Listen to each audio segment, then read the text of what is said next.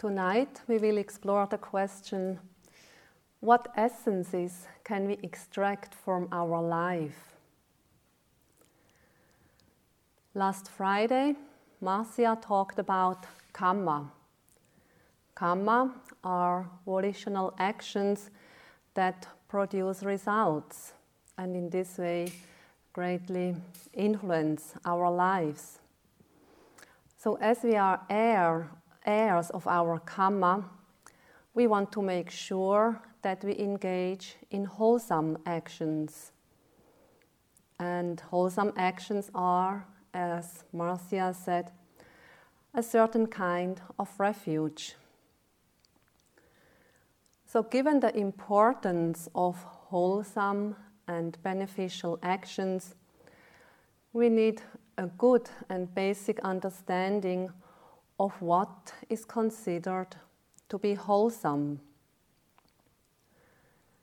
So in tonight's talk, we will have a look at this issue. I want to begin with a verse from the Dhammapada. In this verse, the Buddha gave a summary of his and actually all the Buddha's teaching. That's the verse. To avoid all evil, to cultivate good, and to purify one's mind. This is the teaching of all the Buddhas. In essence, the teaching aims at the purification of one's heart and mind in order to come to a deep and true understanding of all phenomena. And this should be free from our ideas, opinions, or prejudices. We can say that meditation is a journey into the depths of our heart and mind. And this is not an easy undertaking. On the contrary, it is one of the most challenging adventures in our life. To penetrate into the deep jungle of the Amazonas or to climb the highest mountain on this earth seems like a piece of cake. Nowhere else are we so much confronted with our own limits as on this expedition into the faraway corners of our heart and mind. So we need a big portion of courage and perseverance to not give up. To face this challenge well prepared, the Buddha mentioned time and again how important it is to be virtuous, that is, not to harm any living being with our actions of body and speech. In the verse from the Dhammapada, this is expressed with the first two lines: to avoid all evil, to cultivate good. In other words, this means to cultivate wholesomeness in body and speech. But to simply cultivate wholesome actions of body and speech is not enough. It's a good beginning and a good base. But even more important is the purification of the heart and mind. And this is expressed with the third line of the verse, to purify one's mind. And so the question arises, what is wholesome or what is beneficial?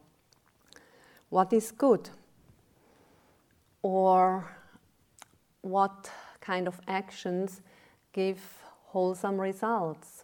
What kind of actions lead to beneficial effects? And then to ask what is considered to be unwholesome what is not beneficial, or which kind of actions lead to unwholesome, to unbeneficial results. So tonight we will have a look at these questions and see how we can live our life to bring out the best of it. How can we make use of our life and our belongings to bring out the greatest benefit possible? Or what is the essence of our life? Every now and again, we should reflect about the fact that it is not to be taken for granted that we were born as human beings. In the Buddhist teaching, we have 6 different worlds or realms into which beings can be reborn. 2 of these worlds are visible for us: the world of human beings and the world of the animals.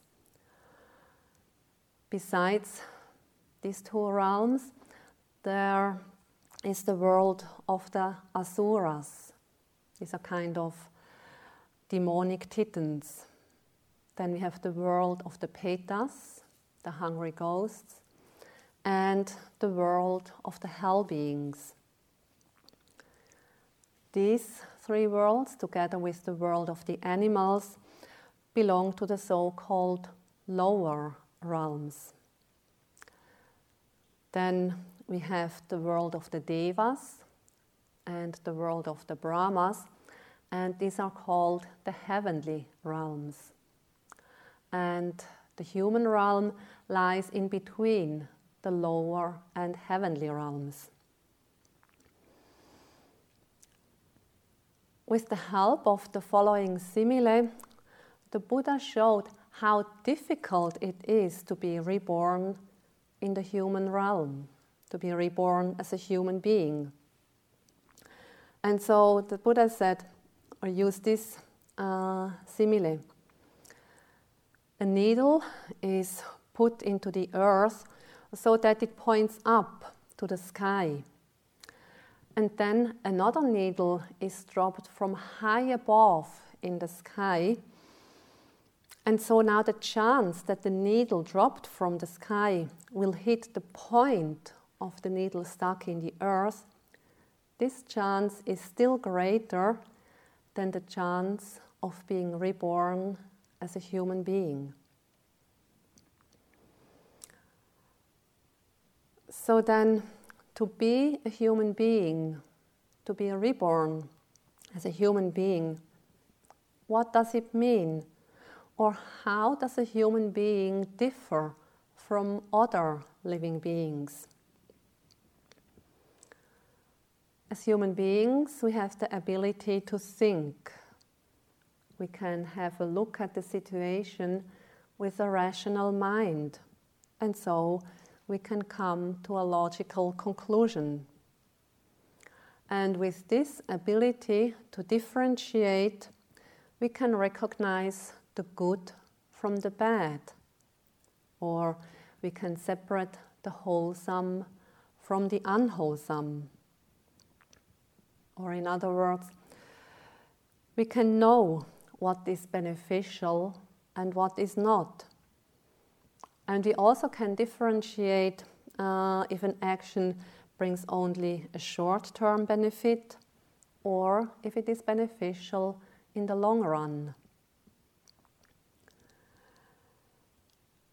To be a human being also means that we are living beings consisting of 2 different phenomena. That's mental phenomena and physical phenomena. And the combination and working together of these 2 phenomena is what we call a human being. Now, for a new existence to arise, there need to be certain causes and conditions.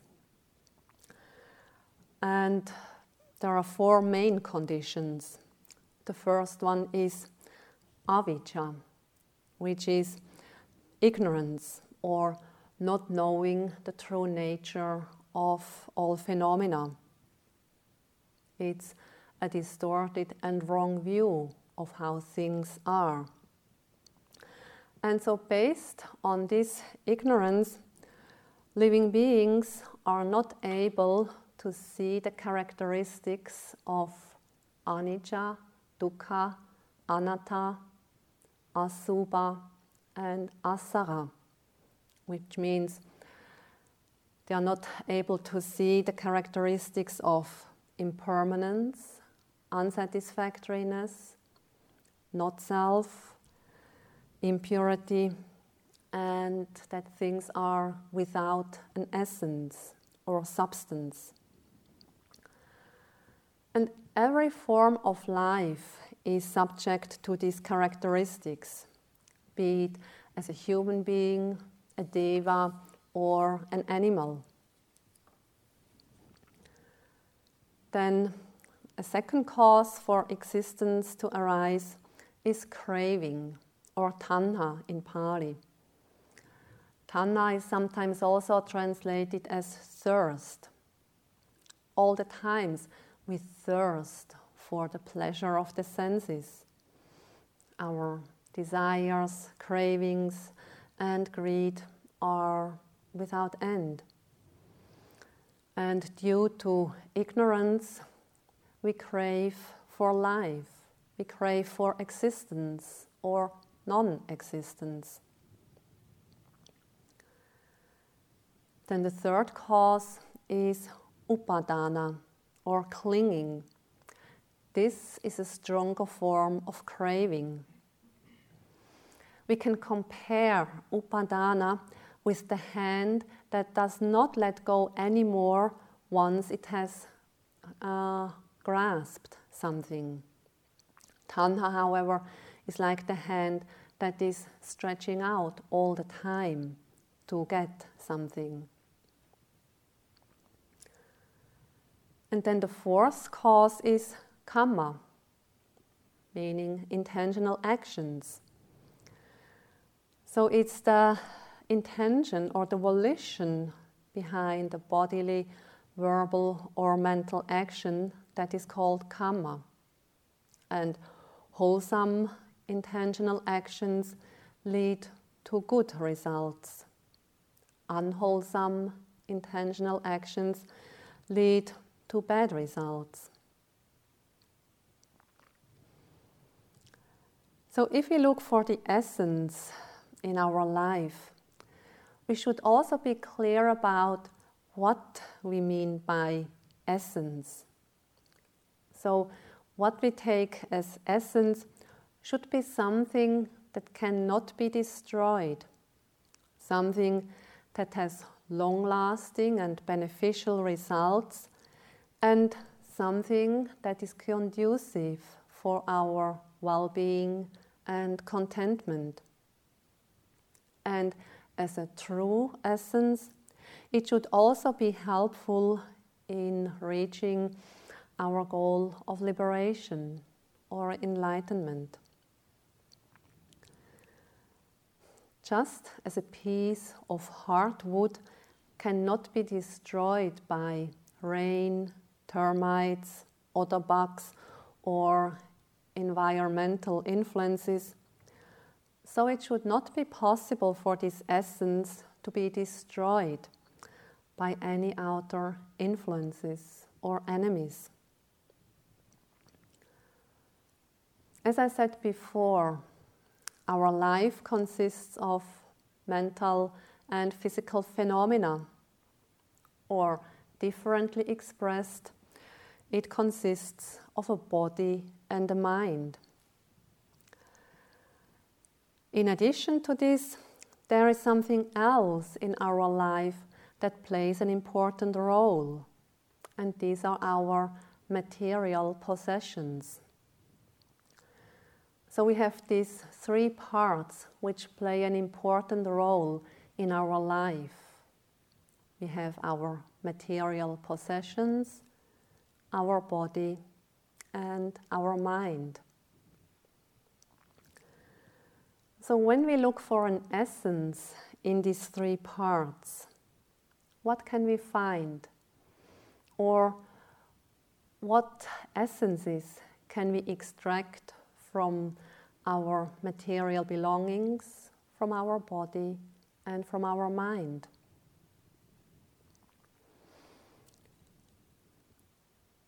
First, we'll have a look at our material possessions. I think we have all seen a hamster filling its cheek with a lot of food.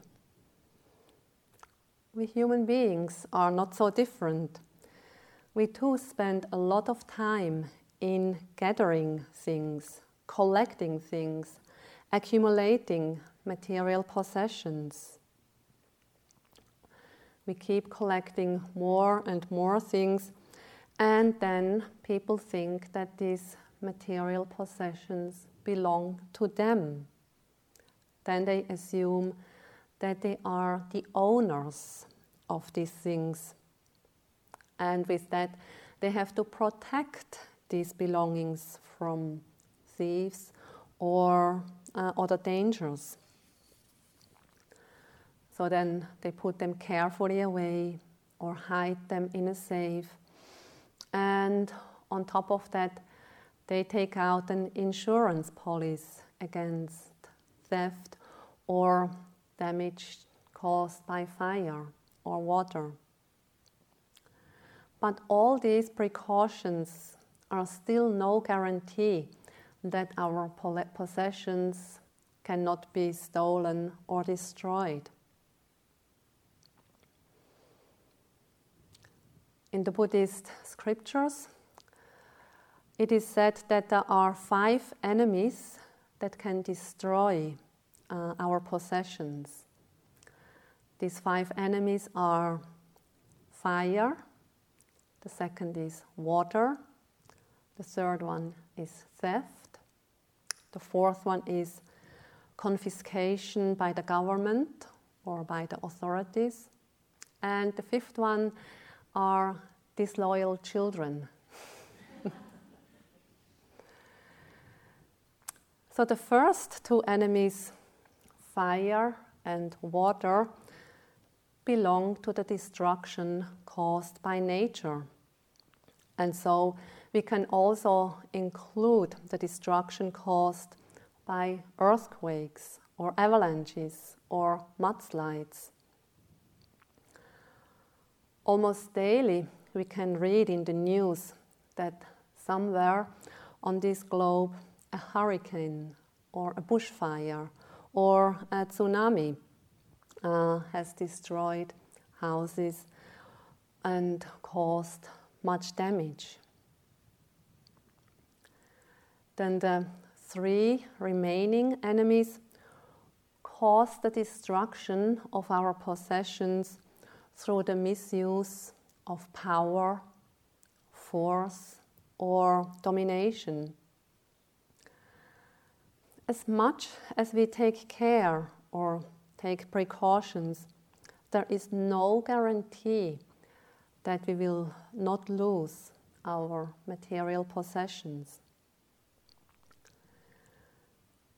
So if the essence is not found in the possession of these things, if the essence is not found in the material things themselves, what is the essence that we can extract from these things?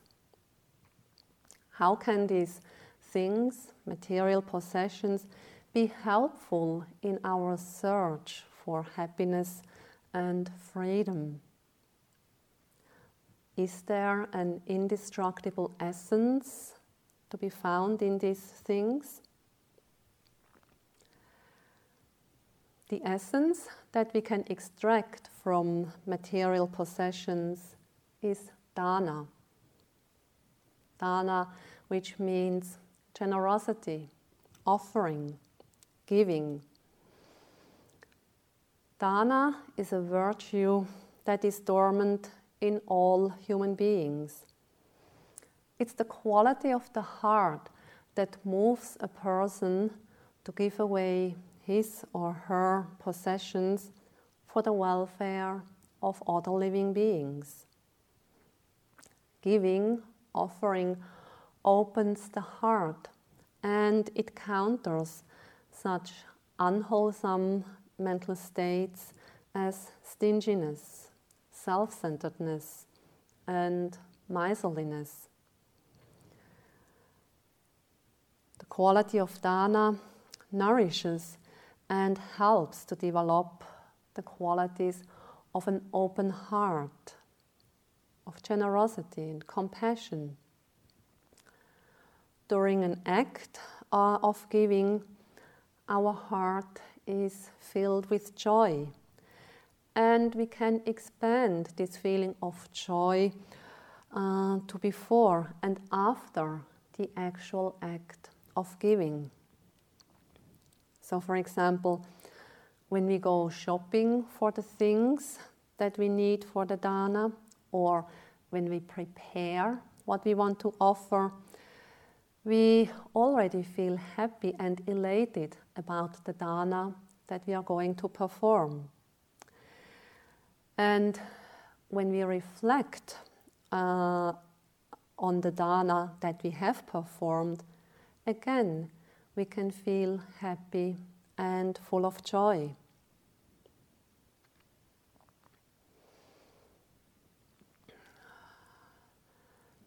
On my second trip to Australia, that was in 1991, I visited Canberra with a friend of mine.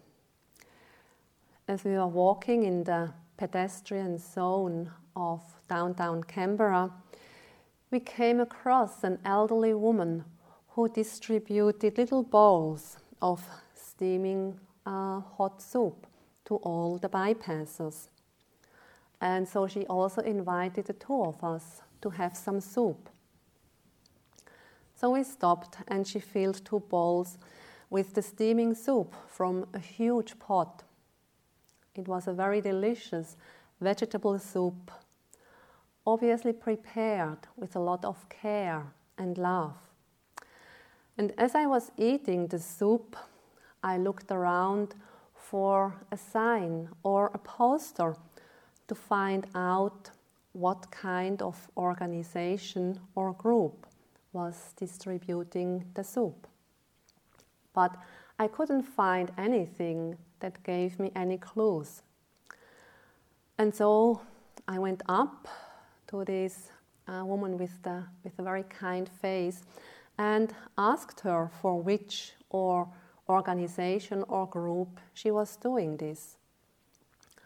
And so she replied that it was not done by any organization or group, but she said that this was her private offering to the needy as well as all the bypassers. And then she continued to explain that from her monthly government welfare check, she put away all the money that was left after paying for her rent, food, and insurance. You know, she said, other women spend the extra money on beautiful clothes or expensive makeup. But I don't need all of these. It fills my heart with joy, and it makes me much more happy when I can offer this pot of soup every Friday afternoon. And with these words, she turned around and filled another bowl of soup that she gave to a middle-aged businessman.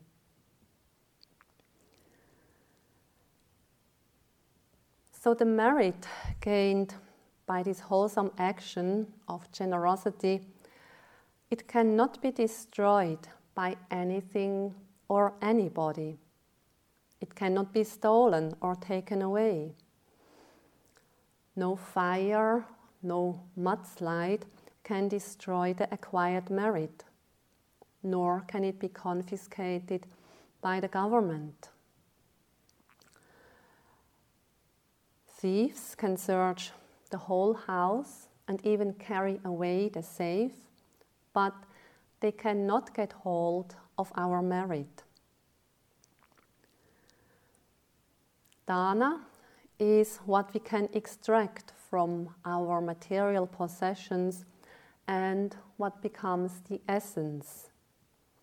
There is a great power in these acts of generosity, and their positive outcomes can contribute a lot to our happiness, to our well-being, and to our contentment. Very often, the Buddha started his talks with the topic of giving, as it is such an important quality on our spiritual path. It can be said that it is the basis of the whole path, or it's like a foundation on which the following steps are based. At one time, the Buddha said, "If you knew what I know about generosity and the results of giving, you would not let one single day go by without giving something to someone else."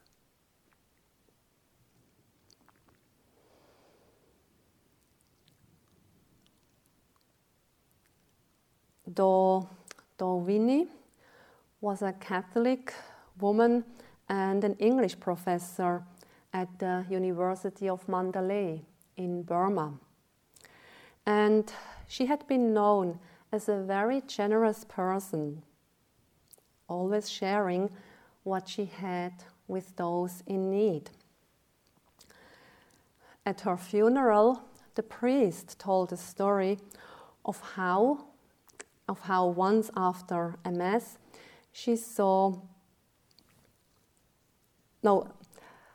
the priest said that how he saw her call a man who obviously was in need. And so Winnie asked this man to go and buy 2 loaves of bread, 2 tins of condensed milk, and some packets of coffee. And she gave him the money for it. And so when the man returned, she took half for herself and gave the other half to him. And so the priest pointed out that Winnie never gave from a position of power, but she always gave from a position of equality, from a position of mutual sharing.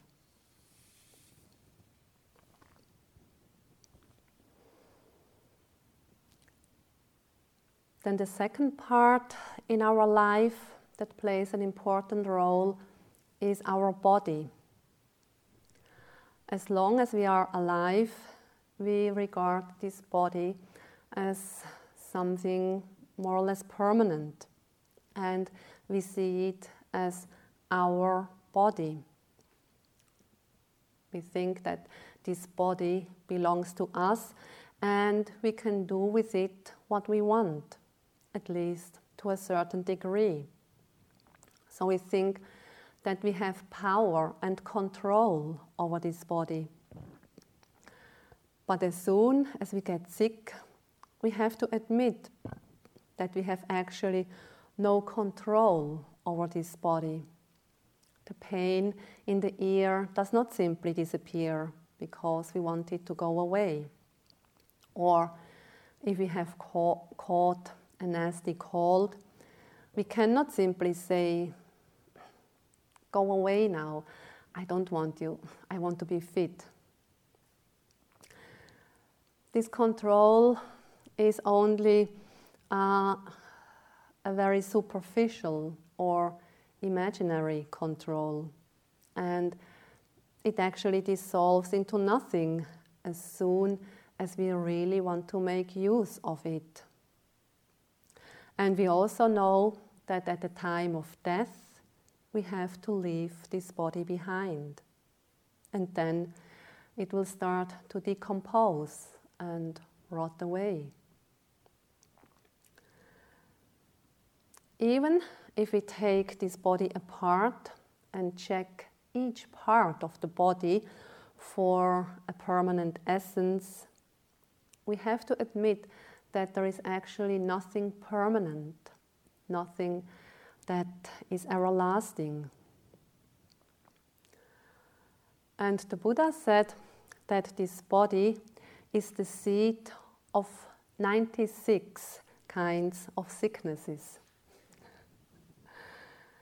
The lungs can become the seat for various diseases.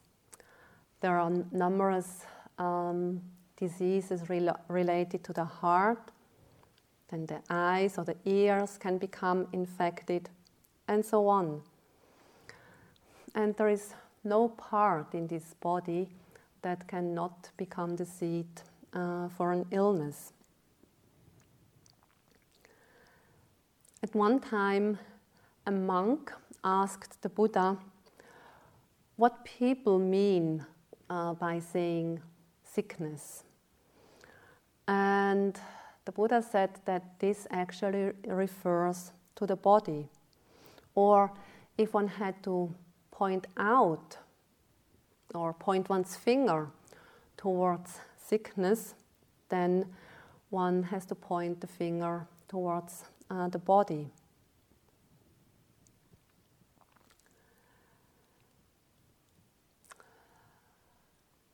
A Buddhist contemplation that is frequently practiced takes the so-called 32 parts of the body as its object. These 32 parts, they start with the hair of the head, the hair of the body, the nails, the skin, and it includes the lungs, the heart, flesh, urine, pus, and so on. And so, contemplating these 32 parts, one comes to see that each of these 32 parts is not permanent, and there is nothing that we could extract as an essence. At the beginning of this talk, I said that it is avijja, or ignorance, that makes us see things in the wrong way. And so this reflection, the reflection on the 32 parts of the body, aims at the profound understanding of the body's nature, the body's impermanence. And it should also be helpful to overcome our vanity and obsession with external beauty. People often spend so much time worrying and obsessing about their health, or then they try very hard to prevent or to hide the signs of aging. And by doing so, they neglect to cultivate the inner beauty. Very often the Buddha had to make this point clear. And a number of times he had to break his disciples' vanity and pride in order to make them see things in the right way. And the story of the Queen Khema is a famous example of this. Queen Khema was so infatuated with her beauty that she refused to go and see the Buddha. But King Bimbisara, her husband, and a devout disciple of the Buddha, so he had to use a little trick to make her go to the Buddha's monastery. Queen Khema went in the morning thinking that the Buddha was out on alms round. That's what she had heard. And so she thought if she would go to the monastery in the morning, then she could avoid to see the Buddha. And so as she walked through the monastery, also peeping into the Buddha's little hut, she saw him sitting there.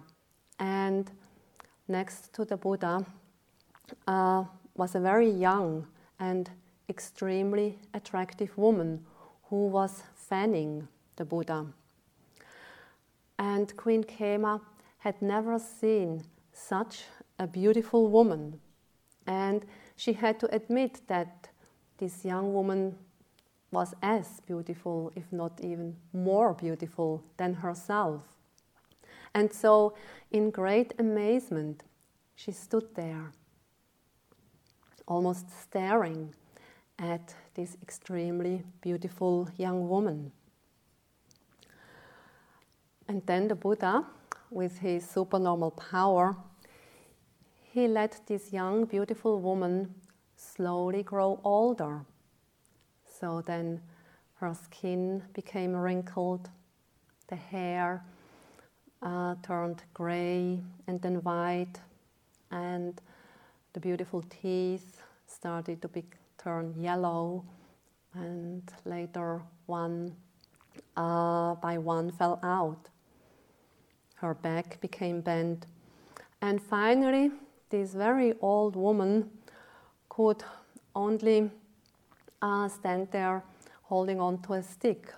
And as she walked away, she only could take a few steps, and then she fell and died. Queen Khema was shocked, and she stood there. She could not move anymore. After a little while, then the Buddha addressed her, saying, "My beautiful Khema, just as the body of this old woman is the nature of your body. There is nothing pure, beautiful, and permanent. Let go. Let go of your attachment to the body, and you will discover the freedom of the heart." And it is said that due to her perfections, Queen Khema understood. And she actually then ordained as a bhikkhuni and became fully enlightened.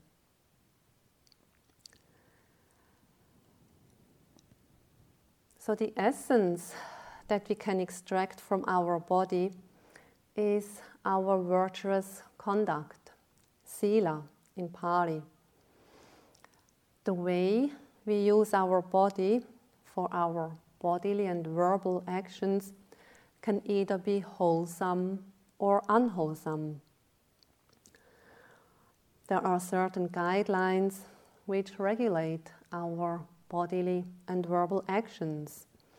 And these guidelines point to wholesome, beneficial, and positive actions, which in turn will produce wholesome, beneficial, and positive results. In Buddhism, these guidelines are known as the precepts. Lay people often observe the 5 precepts, where as meditators often take the 8 precepts, at least in Burma. So the merit that is gained by observing these precepts cannot be destroyed by any of the 5 enemies. Fire and water cannot do any damage, nor can thieves, authorities, or disloyal children. The merit from observing sila is ours, and under the right conditions it will bear fruit, either in this life or the ones to come. Virtuous people strive to keep these guidelines pure, and so with repeated practice, a virtuous conduct becomes second nature. Then the 5 precepts are no longer seen as a restriction or limitation, but rather they are seen as a support or as a beautiful practice to enhance our life.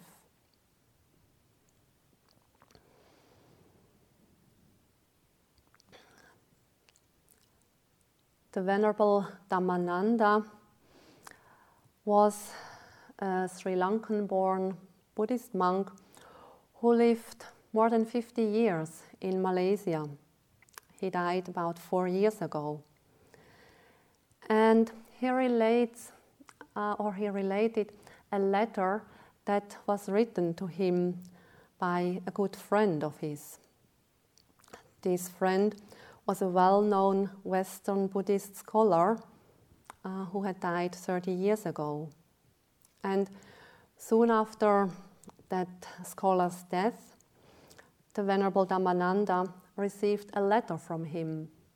Obviously, that letter was written before he died. And so in the letter, he said, "You will be happy to know that I died today. There are 2 reasons for this. Firstly, you will be relieved to know that my suffering from the sickness has finally ended. And secondly, since I became a Buddhist, I have faithfully observed the 5 precepts. As a result, I know that my next life cannot be a miserable one."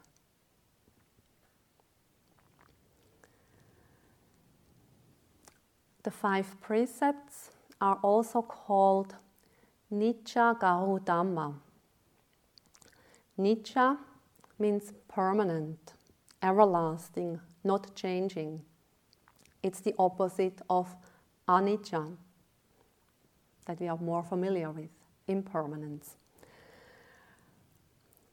Garu means worthy of respect, and Dhamma means Dhamma,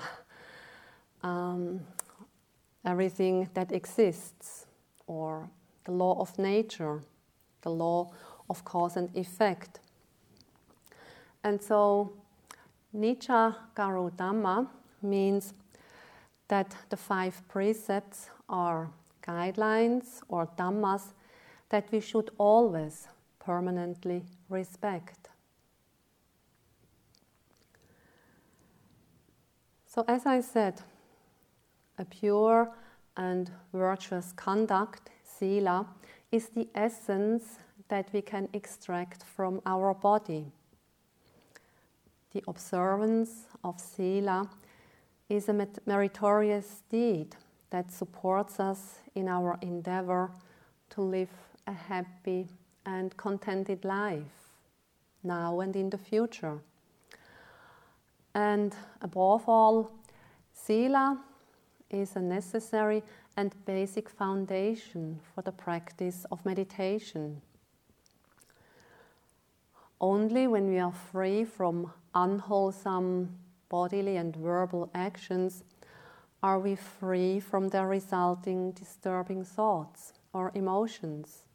And only then is it possible to concentrate the mind and gain insights into the true nature of phenomena. Sila can actually also be seen as an act of generosity, dana.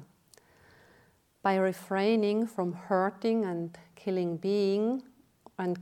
living beings, we offer fearlessness.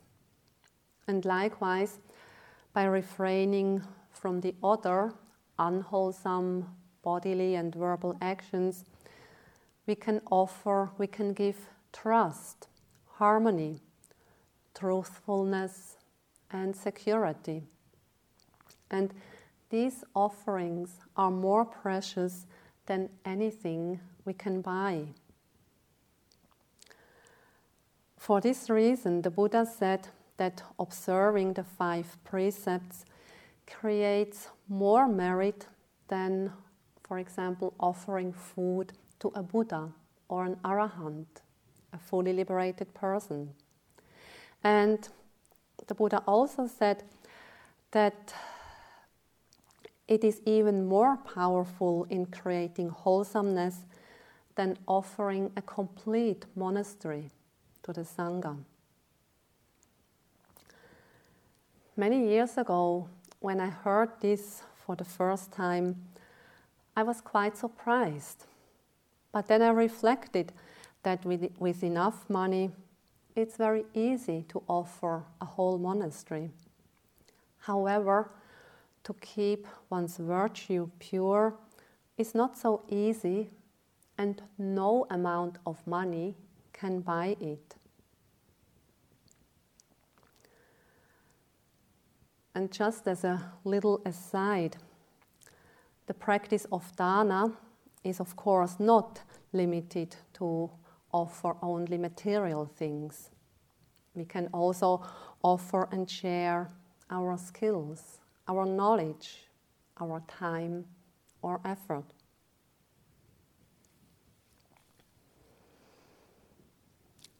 Now we come to the third part in our life which plays an important role. This is the mind, or we can call it the heart and the mind. And with this we mean everything that takes place in our heart and mind, such as all kinds of thoughts, emotions, mental states, images, fantasies. And through the practice of meditation, we have come to realize that these thoughts and emotions are also not everlasting or permanent. A thought comes up, stays a little while, and then disappears.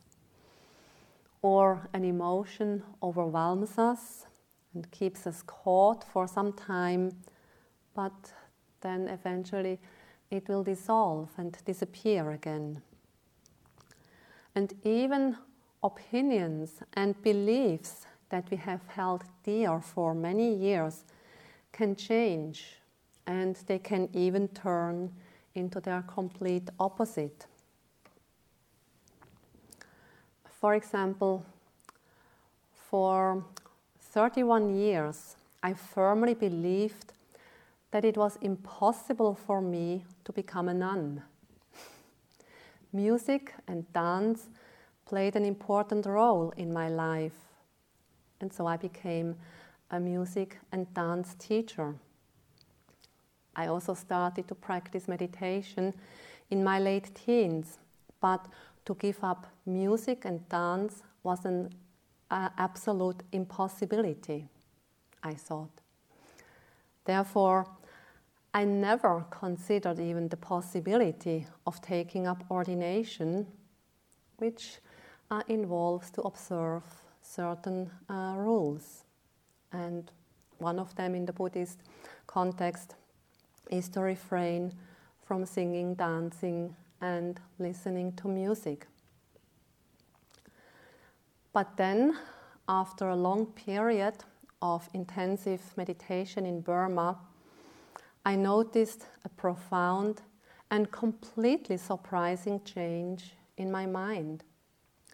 The belief that I could not survive without music and dance turned out to be wrong. 3 years of intensive practice had transformed the mind in such a way that I no longer needed music and dance to be happy and feel fulfilled. I had to admit that even without music and dance, I was happier than before. And this is why I'm still a nun. Sayadaw U Indaka, one of my teachers, has described this transformation in his book on the Bojjhangas, the factors of enlightenment. And I just like to read a little portion of it.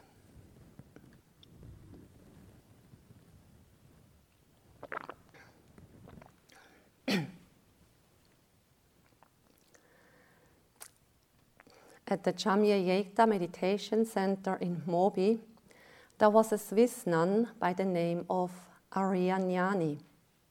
She had a degree from the conservatory in Zurich and was an expert at playing the piano, singing and dancing. She had a natural bent for music and dancing. The piano was her friend, and her joys were song and dance. Music and dance were all she lived for. They were the essence of her world. She thought that it was through music and dance that she could experience happiness and joy. She was very successful in her career. In December of 1991, Sayadaw U Janaka was teaching a 10-day meditation retreat just outside of Sydney, Australia. Ariya participated in that meditation retreat. Although she had practiced meditation before, this was her first Vipassana meditation retreat. She realized that Vipassana had an extremely fine and delicious taste. As she could not get enough of this lovely and exquisite taste, in September of the next year, she went to the Yekta Meditation Center in Yangon, in Burma. On the 3rd of September, she ordained as a nun and started to practice meditation. At that time, she was 31. Originally, she thought that she would stay and practice meditation as a temporary nun for 3 months. After that, she planned to disrobe and go back to Switzerland to continue singing, dancing, and playing the piano. With this in mind, she followed the instructions respectfully and practiced diligently. After 3 months, she realized that the time had passed very quickly.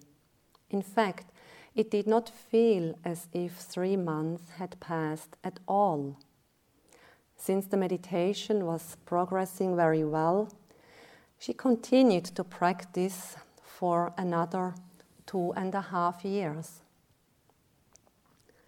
By that time, it was as if she had embraced a new life, because everything had changed. Although previously her closest friend had been the piano, her best friend was now the Dhamma. In the past, her interest had been singing and dancing. Now it was practicing meditation. Previously, she thought that she had wanted to bring happiness and joy to people through the medium of music and dance. But now she decided that she wanted people to experience joy and happiness through the Dhamma.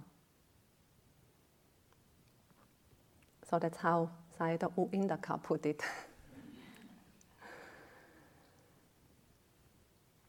So seeing the fleeting and changing nature of the mind, we have to admit that the mind is also not something stable or permanent.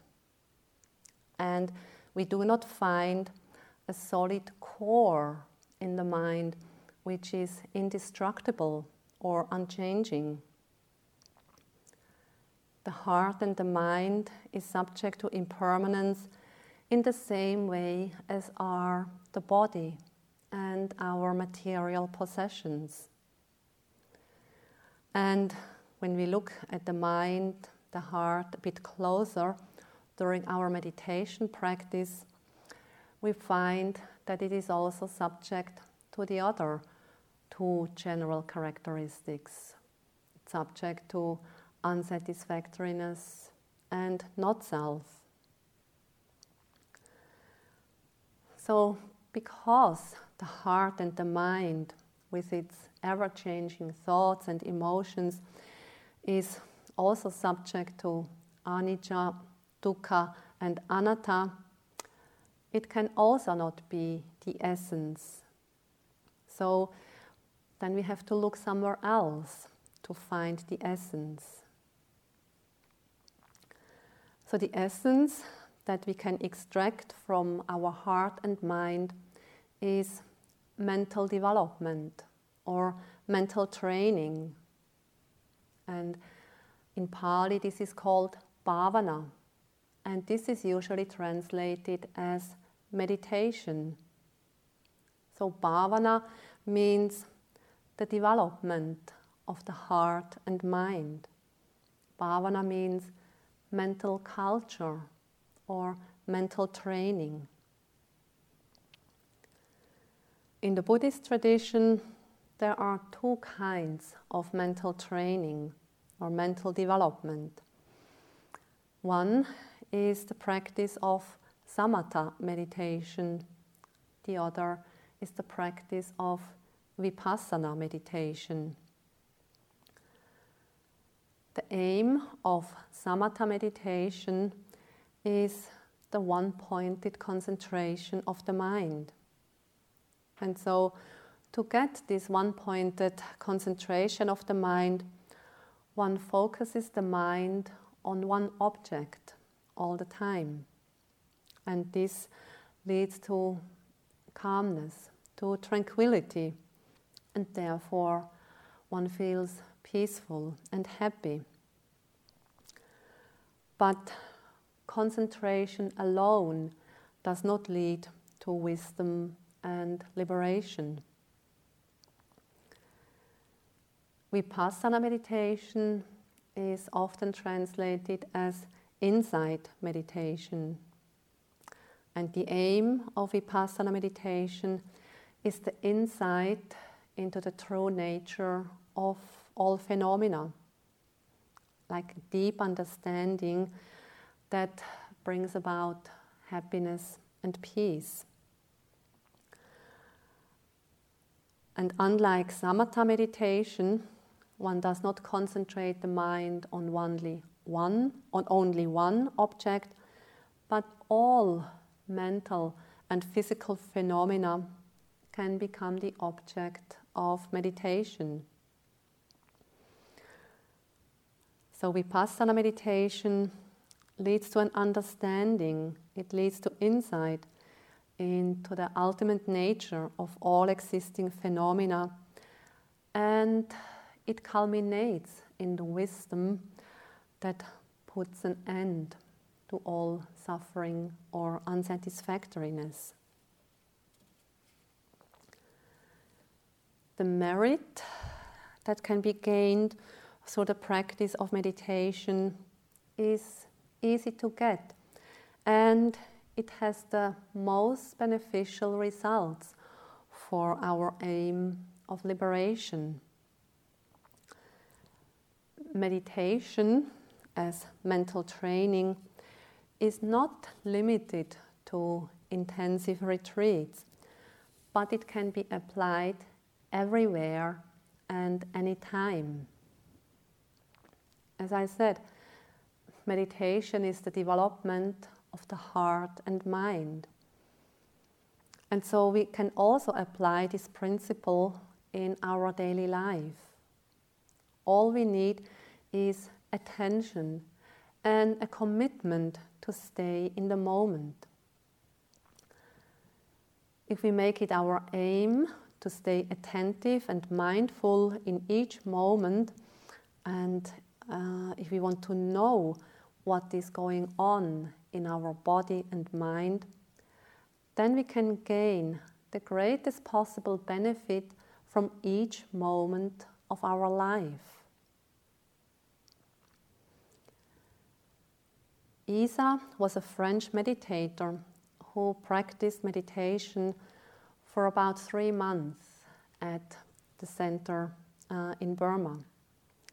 After that, she went back to France. About half a year later, she wrote me an email in which she said, Keeping one's balance and quietness in the middle of this world is very difficult, but at the same time, it urges me even more to practice meditation. This is a beautiful answer to craziness. So the investigation of the true nature of all existing phenomena is the essence that we can extract from our heart and mind.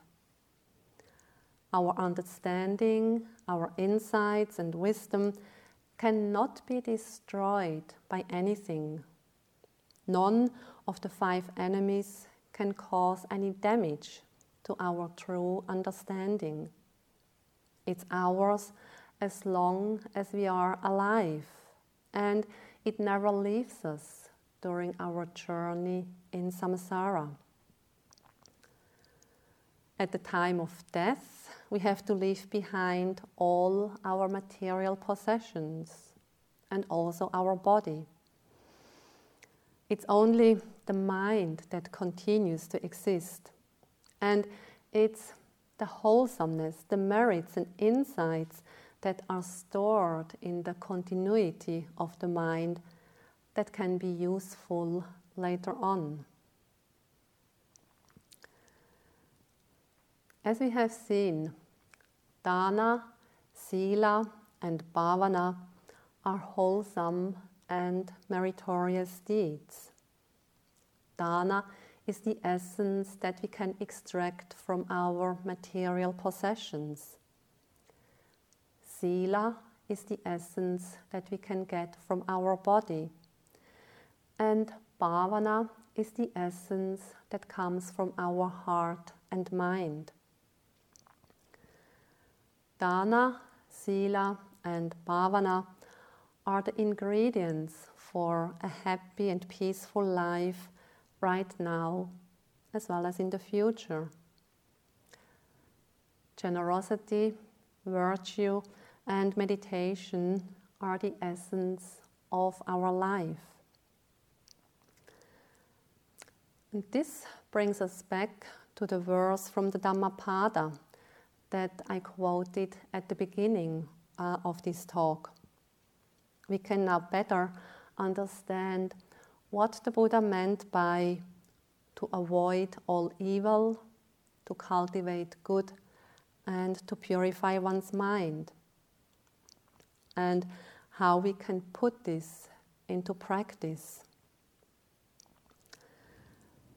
The value of the Buddha's teaching is not so much in its theoretical logic, but it is much more in its very direct and practical approach of how to put into practice in our life. In the same way as we need certain ingredients to make a bread, such as flour, water, salt, and yeast, so do we need the ingredients of dana, sila, and bhavana for a happy and fulfilling life. Let's sit quietly for a few moments.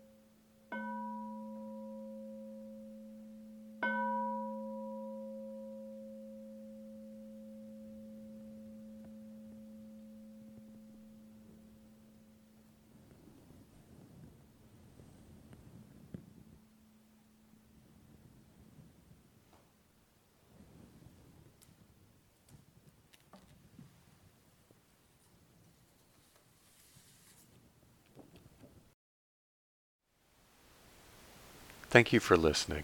To learn how you can support the teachers and Dharma Seed, please visit dharmaseed.org/donate.